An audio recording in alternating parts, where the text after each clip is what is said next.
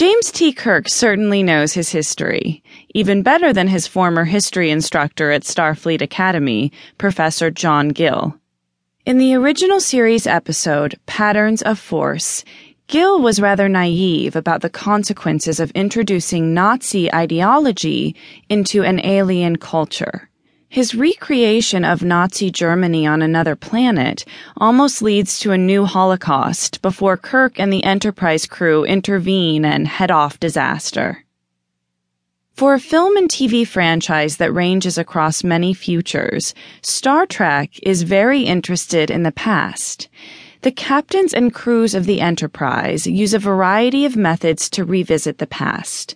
Time warps, the Guardian of Forever, Atavacrons, black holes, temporal disruptors, and, if they're looking for a less risky method of experiencing the past, holodeck simulations.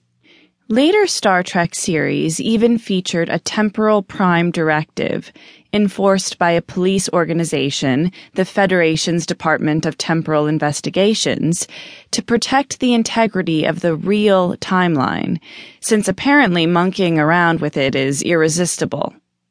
Kirk, of course, has the biggest file in the department's database, since his records contain the details of 17 different occasions when Kirk intervened in the past.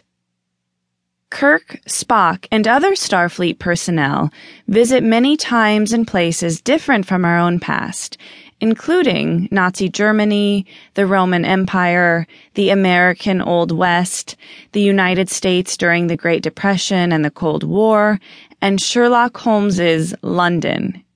Kirk and others usually want to make the right use of history, preserving the timeline as it should be and learning from it so that they don't repeat the mistakes of past cultures.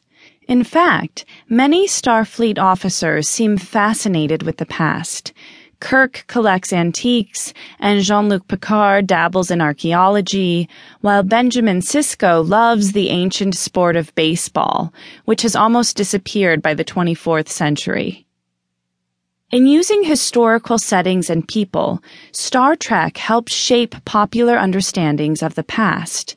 The series also reflected the social changes that were underway at the time when each show was being written and produced. Successive episodes in the original series mirrored Gene Roddenberry's own coming to terms with the Vietnam War, and other episodes were commentaries on race relations, feminism, and the hippies of the 1960s.